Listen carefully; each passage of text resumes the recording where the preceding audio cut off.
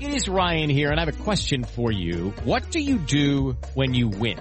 Like, are you a fist pumper, a woohooer, a hand clapper, a high fiver? I kind of like the high five, but if you want to hone in on those winning moves, check out Chumba Casino. At ChumbaCasino.com, choose from hundreds of social casino-style games for your chance to redeem serious cash prizes. There are new game releases weekly, plus free daily bonuses. So don't wait. Start having the most fun ever at ChumbaCasino.com. No purchase necessary. VGW Group. Void where prohibited by law. See terms and conditions. 18+.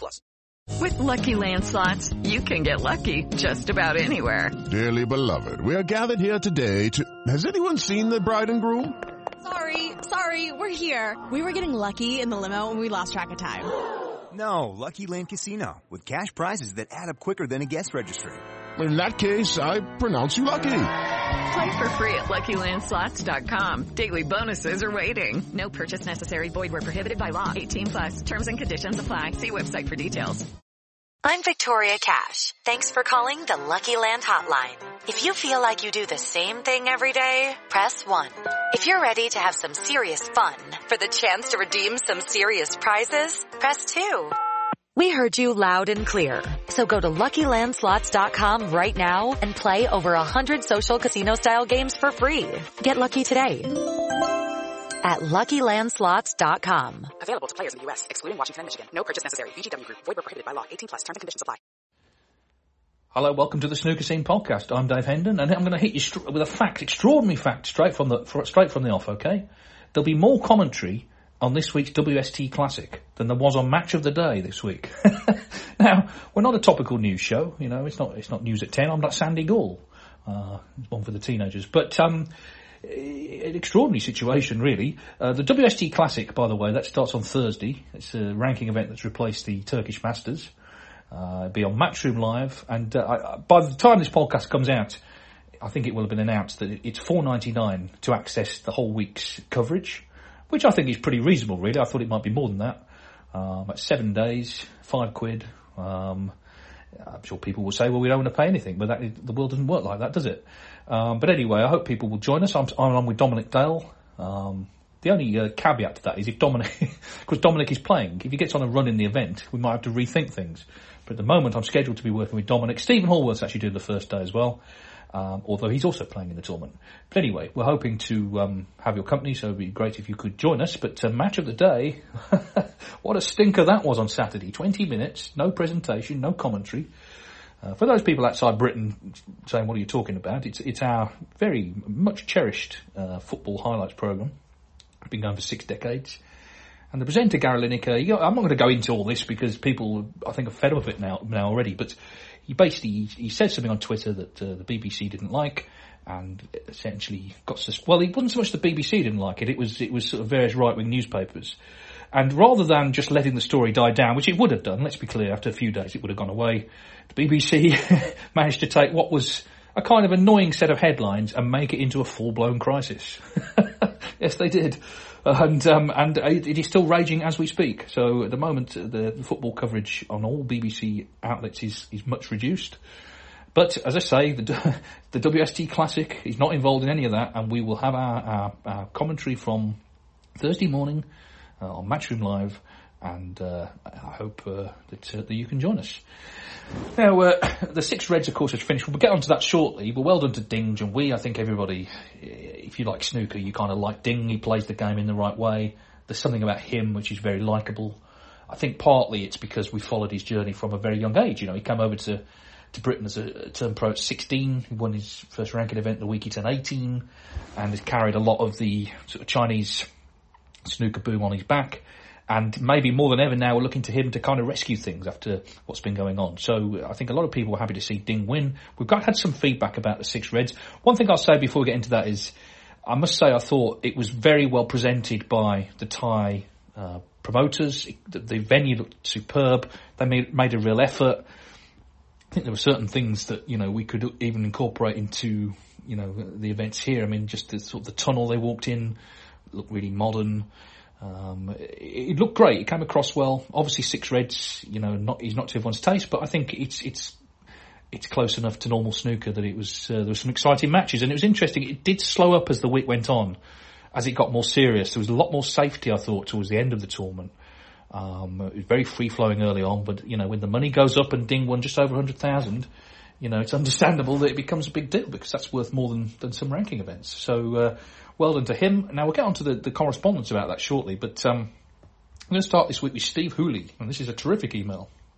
He says, Steve says, I'm a big dedicated fan of the podcast. I thought I'd share my experience from last night. I was waiting to pick up a passenger in a terminal at Heathrow. I'm one of those chauffeurs who holds up the name boards, when along came Stuart Bingham. I assume he was returning from the Six Reds tournament in Thailand. I managed to catch his eye, and as he passed I said, "Hi Stuart, how are you?" He replied with a genuine smile, "Fine, thanks mate." To be fair, some of my customers can be a bit crabby when coming off a long-haul flight, but I was impressed by Stuart's attitude, a top bloke. I hope he goes on to do well at the World Championship. Also, he had a very impressive-looking custom-made, I assume, suitcase for his queue. So his queue, in its normal case, fitted inside it. I wonder if he has the best queue suitcase of all the professionals. Could you ask around and let me know? Keep up the good work, Dave, and here's hoping for a great end to a fascinating season. Well, thank you, Steve. There's plenty in this. I mean, Stuart, I'm not at all surprised he was like that, because that's how he is. He's a very, very amenable sort of bloke. But the Q case business, yes, I mean we don't have an official ranking list, but that sounds like he's the top of it for now. But this really could be the start of a new feature, which is brief meetings with snooker players and banal conversations you've had with them, because this is terrific. Hi Stuart, how are you? Fine, thanks, mate. That's perfect, and we want more of that. Just fleeting conversations. If you've seen, I don't know, Tom Ford in the local post office, or Ian Burns, in a bakery, anything like that, we'll take. Fleeting meetings with snooker players, and what small chat did you have with them? And we don't want big conversations, we want small conversations. So do let us know. But let's get on to the Six Reds. We've had two emails in particular about this. One is a short one from Duncan Burrs, and one from Colin is a longer one. So Duncan says, and it is short, he said, I honestly didn't think this would be so good to watch. I didn't see the early stages, but the semi-finals and final were very enjoyable. And Colin has gone into a bit more detail. He says, I've never caught the Six Reds before, probably due to the time of day it's been on and being at work in the past. Having watched a lot of the tournament this year, I found it very enjoyable, and I thought I would share some observations.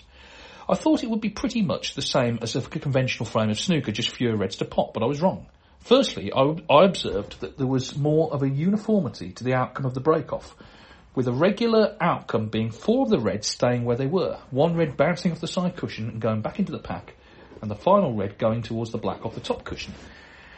Less moving parts, I guess, leading to a different start. This often meant that the opponent was in trouble straight off the break, and with less reds to aim at. Then I observed just a different range of shots to the norm. Limited shots nestling into the pack if snooker behind a bulk ball due to less reds, therefore more fine glancing off a red off a couple of cushions instead when snookered. Less of a need to break the pack open, say from the blue or black, as it's already done. All makes a refreshing change, an alternative to the norm. You can have really quick frames that last 10 pots, then hang on, I've lost your email here. You can have you see, other people would edit this, but I'm going to carry on. Oh yes, you can have really quick frames that last 10 pots, then snooker's required, but also some great safety exchanges where almost the next mistake is fatal due to the limited reds on the table. The crowd seem very appreciative and knowledgeable. Is there a reason why it's held in Thailand? And are they generally keener on the shorter format? Well, I'll answer that. I mean, yes, it is popular in Thailand. It's really where it's sort of established a foothold, Six Reds, and sort of in a lot of the Asian events there, they do play Six Reds. So it is known to the Thai crowd, and obviously Tepchara Nu getting to the final sort of backs that up a little bit, although I think in general a sort of open form of snooker suits him. The semi-final between Un Nu and Vafai was terrific entertainment. It had all the elements for an exciting match: great potting, unexpected misses, high tension, frames going down to the final colours, another obvious plus point from Six Reds. It was captivating. As someone who watches almost every tournament that's on, things like Six Reds and the shootout really do provide excellent variety to the tour. I'll certainly make sure I set my alarm to tie time for the 2024 Six Reds Championship. There are dangers, of course, in tinkering too much with the traditional game that we all love. Is there scope for a 10 Reds format so we can see what changes that throws up to the great game? I'll get my coat, maybe along with Tepchara's two-tone shirt. Well, yes, I mean, that shirt was extraordinary. It had one arm white, one arm black. Put some of us in mind of Mark Johnston Allen's waistcoat years ago at the Crucible, although Tepchara got to the final, Mark did not. But thank you for those positive comments, Colin. And Dermot in Dublin has also written in, I'm enjoying the Six Reds in Thailand, finding myself wondering if a player's flight and accommodation is paid for in such far-flung places, or if the losing first-round prize money pays for these expenses. Otherwise, how would low-ranked players justify the expensive trip? Secondly, and revisiting an Oriental theme, is there a complete disconnect between the hyperbole? Now, I see hyperbole or hyperbole. I'm never quite sure. Hyperbole, I say. I know this is not why you've written in, but I'm going with hyperbole. A bit about the popularity of the game in China and the reality. The WST narrative is that the game is huge in the land of the dragons, and yet, ding aside, it is clear that Chinese players have a modest existence in Sheffield. If a sport was truly huge in such a vast market, the player endorsements alone would mean for superstar lifestyles. The lucrative Chinese events, often sparsely attended, are welcome, but the wanton hyperbole, some say hyperbole, is tiresome. Well, it's not really, is it? And I think the mistake you're making is the idea that the players always benefit from money that's being made from these tournaments. The promoters benefit. It doesn't always trickle down to the players. And the Chinese situation is specific because it is, to a degree, state-controlled in China. You know, the government kind of get involved with who sponsors what, and it has been on some school curriculums.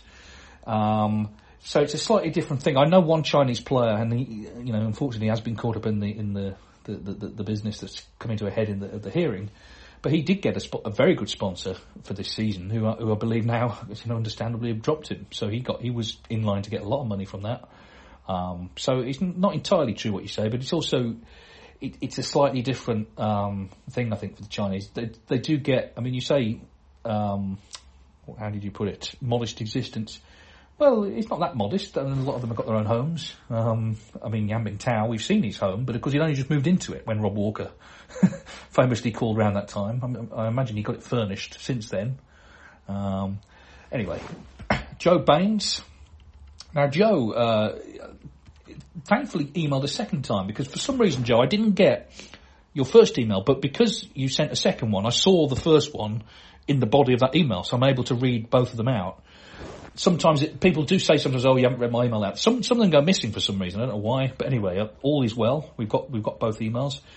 He says, I'm a long-time listener of the podcast. It's given me many hours of great listening over the last few years and helped me keep semi-sane during the lockdowns. It was more than I did when I was doing the podcast. Anyway, he says, I look forward to listening every week. I wanted to say thanks for this, and also thanks and congratulations for your contributions to the sport over the last 25 years. Coincidentally, I'm 25. Hope this doesn't make you feel so old. Well, thank you, Joe, for making that clear. And thank you for your comments. He says, with the match-fixing scandal and potentially all 10 players receiving lengthy bans if found guilty, I think it could be a great opportunity for World Snooker to make the best out of a bad situation and try to grow the game with how they replace the players. My ideas for extra places would be Asian, Pan-American, African and Oceanic under-21 champions. 2 more spots from the Asian Oceanic Q School, 2 more from the CBS A Tour, and the rest from Q School. With all the players in question of match-fixing being Chinese, I think it's important to replace these players with a wide range of different nationalities to try to help grow the game worldwide. The tour is already too UK-centric, and just replacing the match fixers, I think we should say they're alleged match fixers, just to be clear, with players from Q School or top-ups would probably exacerbate this. I understand the under-21 winners from a few of the continents I mentioned won't be as good as the players at Q School, that will just miss out, but giving one a tour card could give them the opportunity to gain invaluable experience at a young age on tour and potentially flourish into a star of the game from a different place to what we're used to seeing, which would be brilliant. It's been great seeing the 4 players from the Asian Oceanic Q School on tour this season. They've all picked up good wins, proving they're good enough. I think they just maybe need some more experience to become top 64 players. And the CBS Tour has produced some great talent over the last few years. Why not give a few more a chance? This would also help fill the Chinese void being left by the players potentially leaving. I appreciate no one has been sentenced yet, and it could be any amount of time before they have, so this plan could be impossible. But these are just my ideas on where I'd be giving tour cards if I were in Jason Ferguson's shoes. Just to add to this email, Andres Petrov just tweeted about a continental Europe-only Q School. This is a great idea with all the great talent emerging in Europe at the moment. On that latter, thank you, Joe, for the email. On that latter point, I do think it is true that talent is emerging in Europe. There's several talented players. Of course, Julian Leclerc, Belgium, is already on the tour. He's been in the shootout final. But there's several others who are threatening to break through. Florian Nörsler recently from Austria got to the final of that Q Tour playoff. And I wouldn't be against a European Q School. I mean, obviously these things have to be funded, but it does seem... You're right when you say the game's too UK-centric. I don't think that's really a point to be argued. It hasn't grown sufficiently away from Britain. I mean, Britain is still a huge market, and it's important that that market is still nurtured. But so many people have to travel now to the UK, and it just seems we should be maybe more travelling to them. And you're right when you say giving young players from around the world a chance. It can bear fruit. Ding is an obvious example of that. Ding was given wildcards early on to nurture his career. Neil Robertson as well. He won an Australian qualifying event when he was 16. And then he got back on through the World Under-21 Championship, which he won. So these guys, the talented sort of youngsters, particularly from outside the UK, they do need a bit of a helping hand. People want to claim it's a level playing field. It isn't. Clearly it isn't. If you're British, you have a massive advantage. So I'm not against anything you say. It'd be interesting how all this is worked out, because I suspect the problem is, you see, that the hearing is likely to go into kind of May time when the season is over. And these players will remain on the ranking list. Whatever happens to these players, and we can't prejudge it, they're going to remain on the ranking list. So Q School will already be happening then. And I suspect the number of places will remain as advertised. It's not going to change. But there may, and I repeat the word may, be a need to find new players, for next season. Now, whether that would just be straight a top-up system, maybe there is an opportunity, as you say in your email, Joe, to actually put some things in place to ensure that there's people aren't just sort of coming off a top-up list. There's actually more imaginative ways, maybe, to find new players.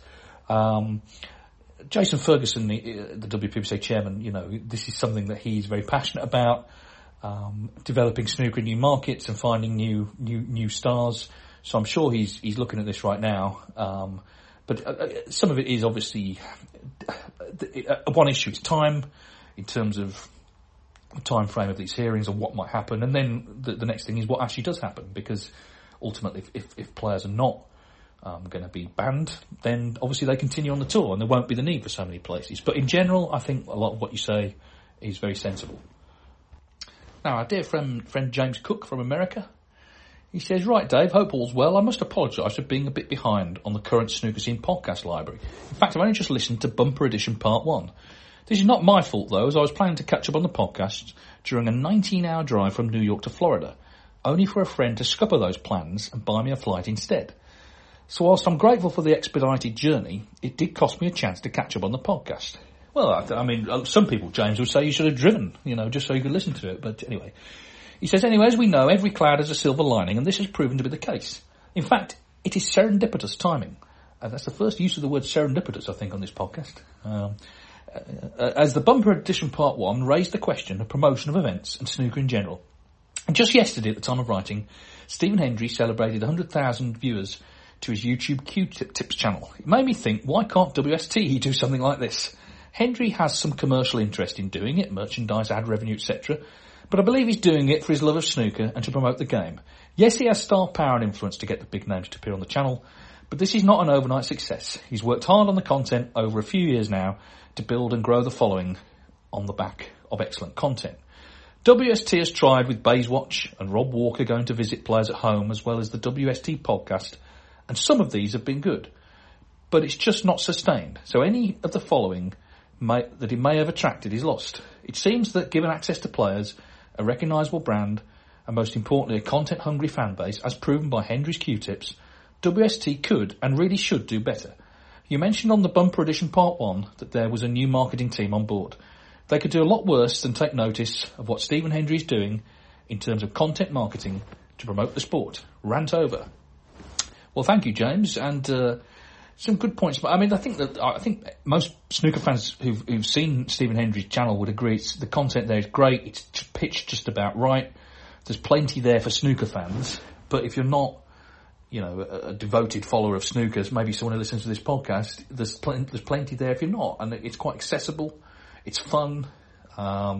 But they also talk about some interesting things. I think the players that go on there have been very relaxed. Stephen Hendry's really good on it. That's the bottom line. And good on him. You mentioned some of the things World Snooker Tour have done. I'll say right from the start, okay, I know all the guys in the World Snooker media team, they're friends of mine. They all do their best. They have to work within the resources that they have. I've always said the same thing, which is there's not enough of them. That there should be more of them, because if there were more of them, they could produce more content. They make quite a bit of money for World Snooker Tour and by extension Matchroom. You know, we're talking high six figures through all the activities they do. The problem is, as I see it, that money just goes into the company. If a percentage of it, say 20% of that came back to the media team. So say the media team, let's just say they make 600 grand a year for World Snooker. If they got 20% of that back, so what's that? I'm sure the math, 120 grand, right? That's money they could then reinvest into more content, better content. So maybe next year they'll make 900 grand for the company, you know? But that doesn't happen at the moment. It just sort of goes into the general sort of company coffers. They've done a few things which they've not persevered with. You mentioned Bayswatch. I always thought it was a good idea. It wasn't always that well executed, but it was a good idea. Is a good idea to have a monthly magazine programme. And some of the other things, you know, that they could do, they've sort of, you know, I mean, I was involved in one. I did that walk around the canal in Leicester. That was last summer. I don't think they've done one since. Now, they may be connected. The fact I was involved may have killed it off. I don't know. But things like that, away from a snooker table and away from, you know, all about what match, you know, how did you play and tell us about the match. More lifestyle stuff is definitely a good thing. They need the players to take part, but also they need to have a bit more courage of their convictions. Actually set out your stall. We're going to do this and we're going to make it work somehow. And yeah, it could be better. Equally, it could be worse. I mean, they do actually do a lot of consistent stuff, on all their platforms. And a lot of it is really good. So, it's a mixed bag. But I do think they could... I know that they've looked at Hendry's stuff and kind of thought, yeah, this is actually more in line with what we should be doing. So maybe there's a way of, doing that themselves in the future. But I'm loath to be too critical because I do think the main problem is there's just not enough of the guys to do it. And, they can't work 24/7. A lot of, putting together a video is not a 10-minute operation. It can take hours, and they're at tournaments as well, having to work on tournaments, so it's not always that straightforward. But I think, in general, I think what Hendry's doing definitely has been a great boost to snooker, and maybe others could learn from it, as you say. Now, we've got a couple of World Championship predictions are coming in. Scott Pease, he says, firstly, I want to make a brief defence of short format matches. John Higgins just won the Championship League for the 4th time, beating Judd Trump in the final.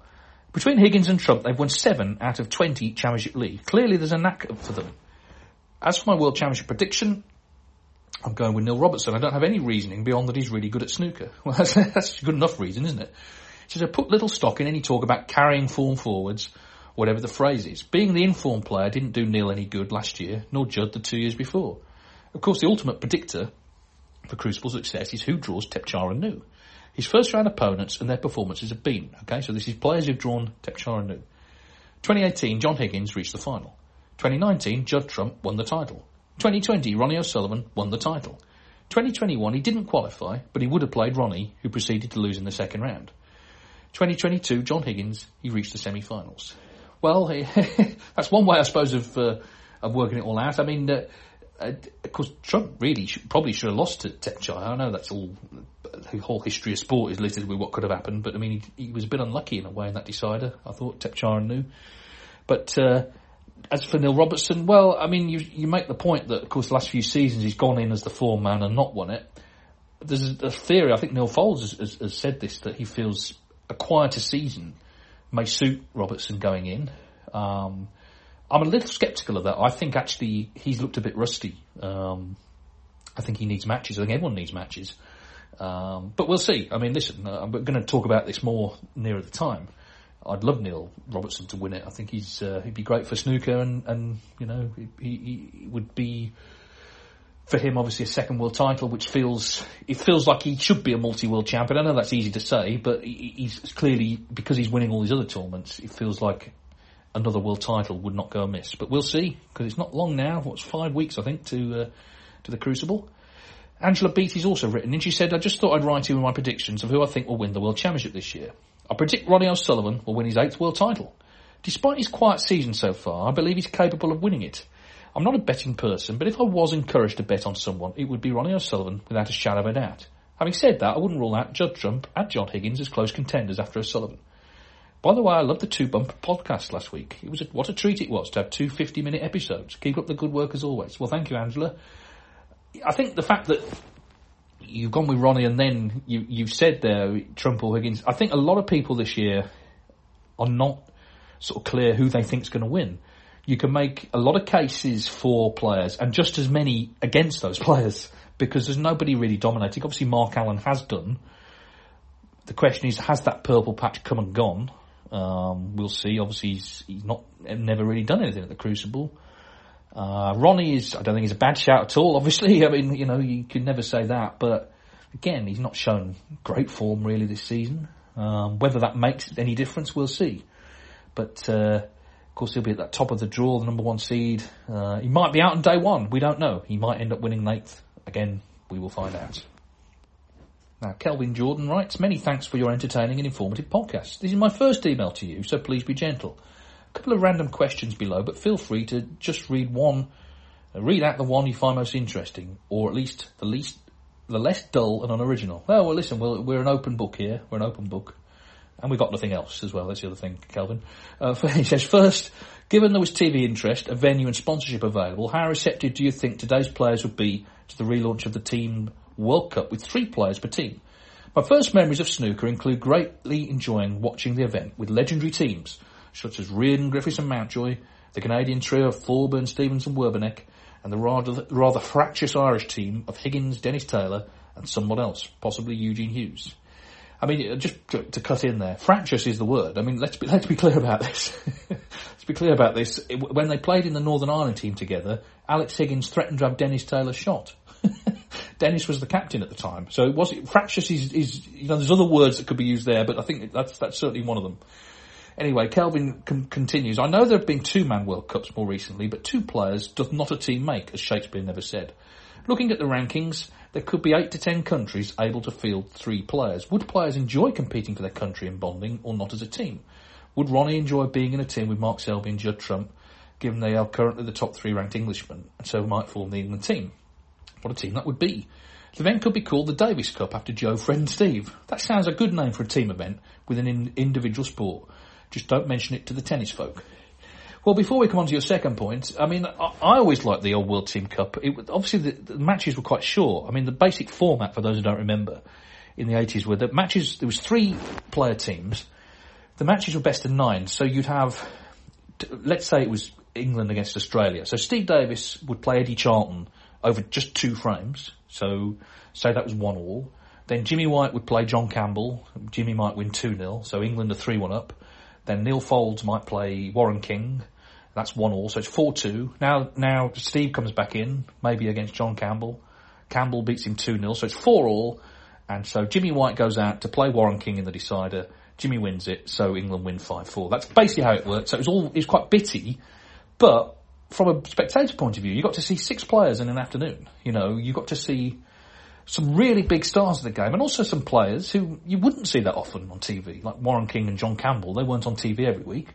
So you got to see players from around the world, and the problem with it was, it wasn't a World Cup in the way that, football or cricket or rugby or basically any sport has, because it was so limited. It was limited to the sort of British Isles teams, maybe Australia, Canada, and then they would sort of bodge together a rest of the world team, which was just sort of a South African here, a Maltese player there. They got to the final one here. Dean O'Kane of New Zealand, Savina Francisco, South Africa, and Tony Drago, Malta.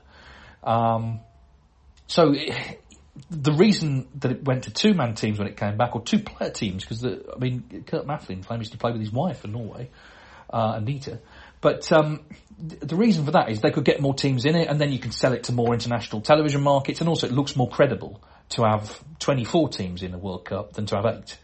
But I think it would be actually really good. You can find top amateurs to top the field up. But look at Belgium. They would have 3 really good professionals: Luca Brissell, Julian Leclerc, and their other player who's Oh, Ben Mertens, of course, yeah, Ben Mertens. That's a really good team, and you're not going away from the professional game. Obviously, you know, England, Scotland, Wales, Northern Ireland would have teams. The Republic, I think, just about. Aaron Hill, Ken and Fergal. And other countries as well. Okay, Australia, they have 2 players on the tour now, but they could call up, you know, one of their leading amateurs. It's a chance for them to get a bit of coverage. China, obviously. You know, you could basically do it, I think. Hong Kong, you'd have Marco Fu, On Yi, Andy Lee. So, yeah, if the World Cup comes back, I would love to see teams of 3 rather than teams of 2. But whether any of that will happen, I don't know. And whether they'll go back to the old format of the 80s, again, we will see. Kelvin continues, on a more niche, but I'm sure you'll agree, important topic, why do some players take their cue case to the table and others don't? When did this habit start? Who was the first player to do it? Presumably it's personal preference, but are they worried their expensive and luxurious case may get stolen if left backstage? Or afraid they will drop and break their cue on the way into the arena if not securely packaged? I do always feel sorry for a player who has just lost badly but can't leave the table until they've fiddled around packing away their cue. If it was me, I'd want to be away ASAP. Well, Kelvin, I mean, I haven't monitored this exactly, you know, like Brian Hanrahan, counting them all out and counting them back in again. There's another contemporary reference. But I guess the reason they take their cue case out is because there's stuff in it they might need. I mean, you see often players will reach for their bit of sandpaper to work on their tip, or there's just stuff in there that they might need, you know. And it's a bit of a comfort as well to have it nearby. But if anyone wants to monitor which players take the cases out and which don't, do let us know. Don't rush with that, by the way, but if you know, take your time. James Irwin writes, thanks for continuing with the pod. It's a stable fixture of my listening week. One question, any update on the documentary that was filmed about Ronnie O'Sullivan last year? You mentioned recently that Netflix is no longer involved, as we had initially been led to believe. Clearly it would be prudent timing to make the programme available in time for this year's World Championship. But with not that much time to go before the tournament kicks off, I wonder if that's possible at this point. I suspect the reason might be, as is so often the case, money and a streaming platform willing to buy it. Any intel you may be able to share would be very welcome.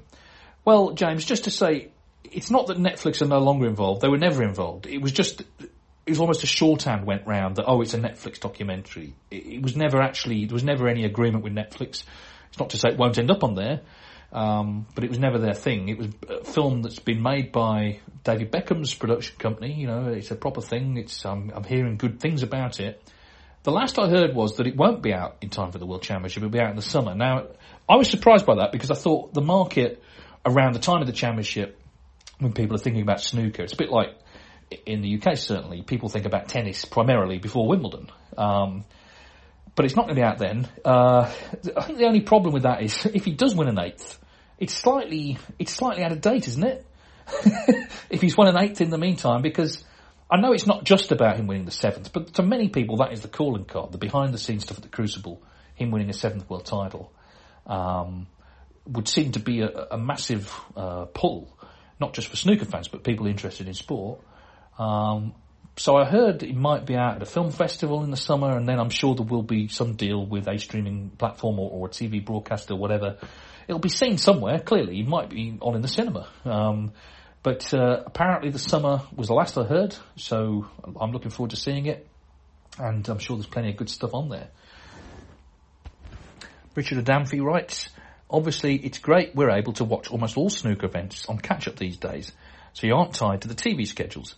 However, one downside is the fact that the length of programme is shown. If you fast forward, for example, because you watched it live earlier and you're skipping the part of the watch you've already seen, you can see how much of the match is left to go. So that can spoil the result. If someone has a big lead but there's only 15 minutes of the programme to go, then you know there's not enough time for a comeback. One simple workaround could be to pad out the video for maybe 2 or 3 hours at the end with, for example, a caption saying that the programme is over. A more advanced solution will be to have a spoiler-free user setting where, if selected, would not show how long each programme is in the list of programmes available for catch-up viewing and would not show how long to go when fast-forwarding through a programme. Well, I have to be honest, Richard, I'd never considered this before, but what you're saying makes some sort of sense. Yes, I mean, you don't want to know the score before you watch. But this is nothing new, actually. I mean, I remember very clearly, and I don't know why I remember this, but I remember staying up quite late one night in the early 90s, it would have been, I guess. I'm going to say it's the British Open. Anyway, Terry Griffiths was playing Peter Francisco, and I always liked watching Terry. And anyway, they were showing highlights of the match. He wasn't live. He was showing highlights quite late at night. And the programme was an hour long, okay? And what they used to do, when they came back for an ad break, they'd come back and it would be like a sort of a TV camera and you have a face in it, okay? And the face coming in, I think Francisco was like 4-2 up, coming back for the last part of the programme. And they came out the ad break. Stay with this, okay, there's a point to it. They came out the ad break, and you would expect, because Terry was the higher ranked player, obviously back then, but it wasn't his face, it was Francisco's. And that basically told you he was going to win the match, and he did. So it kind of did take away any sense of drama of the occasion. There was 15 minutes left, he was 4-2 up, there's his face, he's going to win. Now what you're saying is, this is the kind of modern version of that. It's something that it doesn't apply to every sport, you see, because like a sort of, say the marathon, that's going to last, well, they're going to do it in just over 2 hours. So say the broadcast is 3 hours. You can't give away who's won from the length of the programme. Same with a football match. A football match is going to last 90 minutes plus. You can't give away who's won by the length of the programme. What you're saying is you can give away who's won a snooker match by the length of the programme. I'll pass that on, actually. I mean, I can't promise any change, but I will pass that on to the powers that be, because I think you make a good point, actually. We've got a couple more emails. Now, Brian Campbell. Now, Brian, I think you may have... I think this email was sent before last week's episode dropped. I think it was just a very small crossover period, because I did address some of these issues last week, but I'm happy to read the email out. He said, forgive me if this is a long email. However, there's a lot to pick through regarding Eurosport and Rhiannon Evans following her quotes in the Mirror newspaper at the weekend. So I did talk about this last week. Rhiannon was saying that she feels that there's not enough money in the women's game and their circuit should be sort of fully funded, in effect. He said, firstly, given Eurosport's coverage of snooker, it was very surprising to see an official tweet referring to the prize money for the men's world title. There's no such thing in this day and age. Well, that's certainly true, Brian. I mean, that's just a mistake.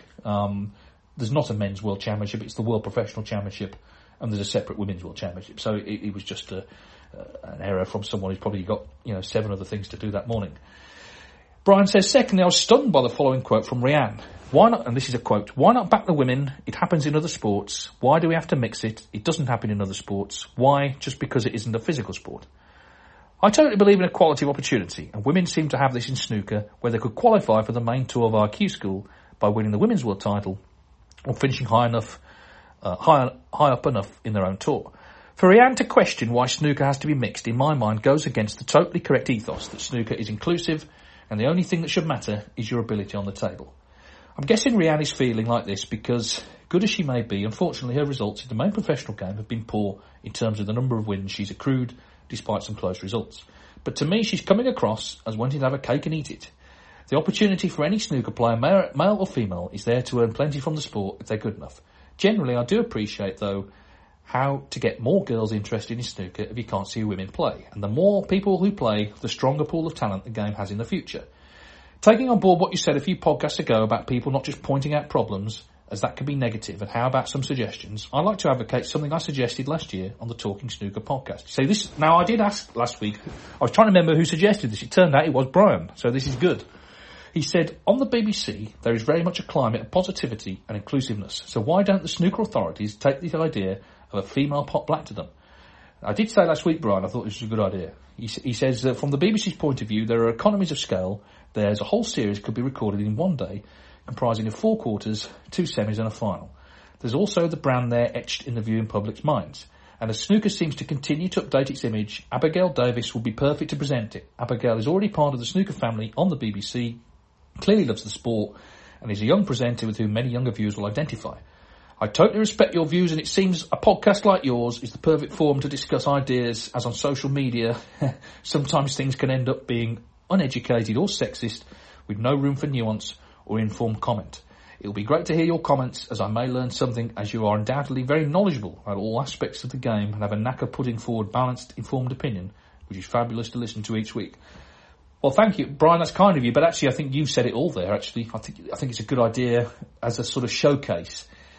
The danger with a showcase is you still need a circuit, because a showcase will inevitably feature 4, maybe 8 players. That doesn't do much for the other 100 players who want to play on the women's tour.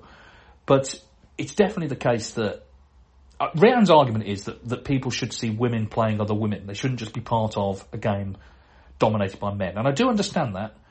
Having said that, there's an opportunity in snooker to have equality. As you've laid out, there's an opportunity for women to get on the tour, and, you know, some have won matches, and you know, we're still in the early stages of that, really. We'll see, you know, down the line how that develops. But Rhiann's argument is that you should see women playing women, in which case a Pot Black style event would be a perfect idea. The problem is you've got to get a broadcaster to agree to it. You mentioned the BBC. You know, it's whether they would be interested in that or not. I mean, I don't know. I don't know if it's been suggested to them, or how it would be packaged, how it would work. These are all things that have got to be worked out. But as an idea, I think it's a good one. And yeah, I think it's a good one. I mean, I can't really put it any stronger than that. I did discuss this last week. I think it's unrealistic to expect millions of pounds to pour into a women's circuit. If people are going to put money into snooker, they're more likely to put it into the professional circuit.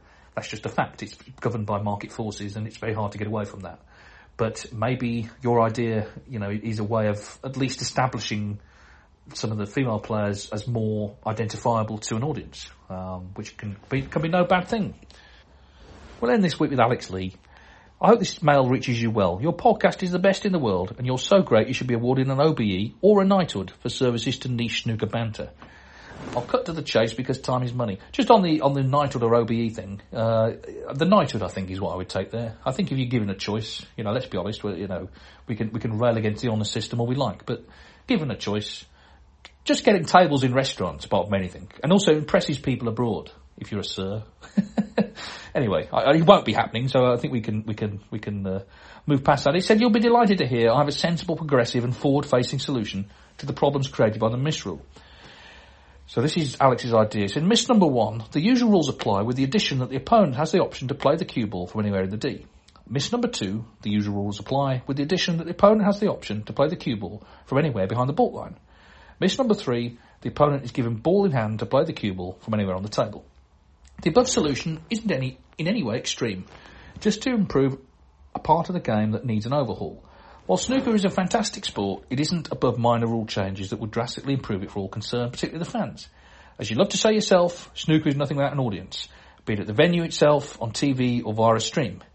Obviously there would be the usual toing and froing if the opponent chose to have the balls replaced, but the number of attempts and thus repetitive wasting of everyone's time will be cut right down.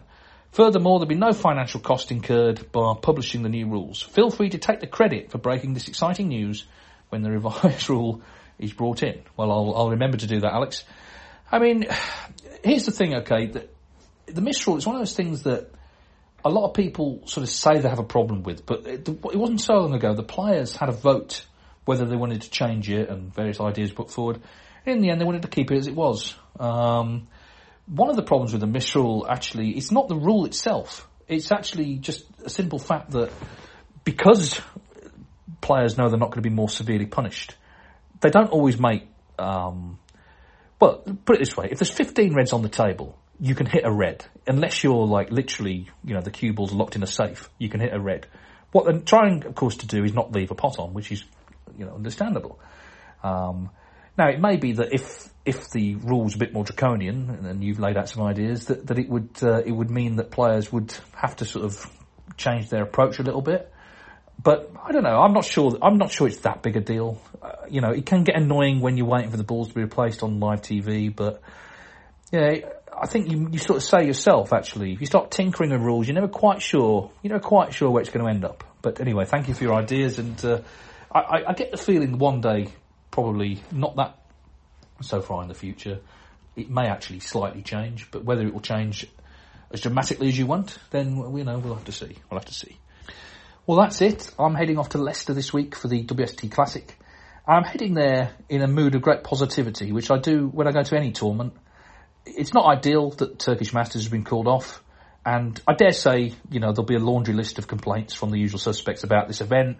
You know, the matches aren't long enough, it's at the wrong venue, you know, there should be commentary on every table, or it's the wrong commentators, or the length of matches is not good enough, or, you know, the format, the roll and roll off isn't good enough. There'll be a long list of complaints, because there always are, but I choose to be positive, because I think that's the best way to approach anything. And I'm going to go there and hopefully enjoy it. And it's going to be an important event because it's going to decide the Tour Championship places. It could well, 80,000 the winner, it could well decide the Crucible standings, the seedings. Tour Survival it's going to have an impact on. And it could propel somebody not only into the top 16, but Champion of Champions, all that stuff. Someone's going to win a tournament. One thing I will say, though, is I don't accept that this is in the lineage of the old Mercantile Classic. They've given it this name because what other name are you going to give it, basically? They've run out of names. It's not the old Mercantile Classic, a Lada Classic as it was before then. That's not been held for 30 years. I think Steve Davis was the last winner. So, but anyway, that's a very minor point to quibble about. I'm looking forward to it, and as I say, we'll be on Matchroom Live, myself and Dominic, and do tweet us because it's a great opportunity to utilise Dominic, who is such a great authority on the history of snooker and billiards. You've got all sorts of interesting anecdotes and facts at his fingertips, and do send questions in for Dominic. We're going to have a sort of an Ask Dominic section each day, where we'll read out the best ones. As I said last week, we're going to hopefully get players in who've won matches to join us in the commentary box for a chat here and there. We may have competitions. All this is to be decided this week. But the bottom line is we're trying to make the best of it. So hopefully everyone else in the snooker world will join us in doing that rather than kind of running it all down, because that doesn't really get us anywhere. And that includes the players, by the way. They need to be positive about it as well, because as I say, someone's going to win a ranking title. And, what's wrong with that? So anyway, I hope to have your company for that. But in the meantime, thanks for all your emails. Do keep them coming in. snookerscenepodcast@mail.com. That's snookerscenepodcast@mail.com. We're proud members of the Sport Social Network. And the listenership is up, by the way. This is extraordinary news. I've got the figures. It's not sort of EastEnders Christmas special 1986 territory. But the figures are up from last year. Why? I've no idea. I've no idea, because it hasn't changed in any way. It's just the same rambling stuff from me. But, we are nothing without the contributions from listeners. I mean, literally nothing. It would be me just sat here talking to myself, even more so. So thank you for your continued support. We're coming up to our 250th episode. I don't know what we're doing for that. Probably nothing, but because it'll probably fall in the middle of the World Championship. But anyway, we're still here. That's the bottom line. And I think as you get older, I think more and more about that song, that well-known song, Enjoy Yourself, It's Later Than You Think. And I think there's a lot to be said for that. It's an extraordinary way to finish, but there we are. That's the end of the podcast. So as we always say, until next time, goodbye-bye. Sports Social Podcast Network. With Lucky Land Slots, you can get lucky just about anywhere. Dearly beloved, we are gathered here today to... Has anyone seen the bride and groom? Sorry, we're here. We were getting lucky in the limo and we lost track of time. No, Lucky Land Casino, with cash prizes that add up quicker than a guest registry. In that case, I pronounce you lucky. Play for free at LuckyLandSlots.com. Daily bonuses are waiting. No purchase necessary. Void where prohibited by law. 18+. Terms and conditions apply. See website for details.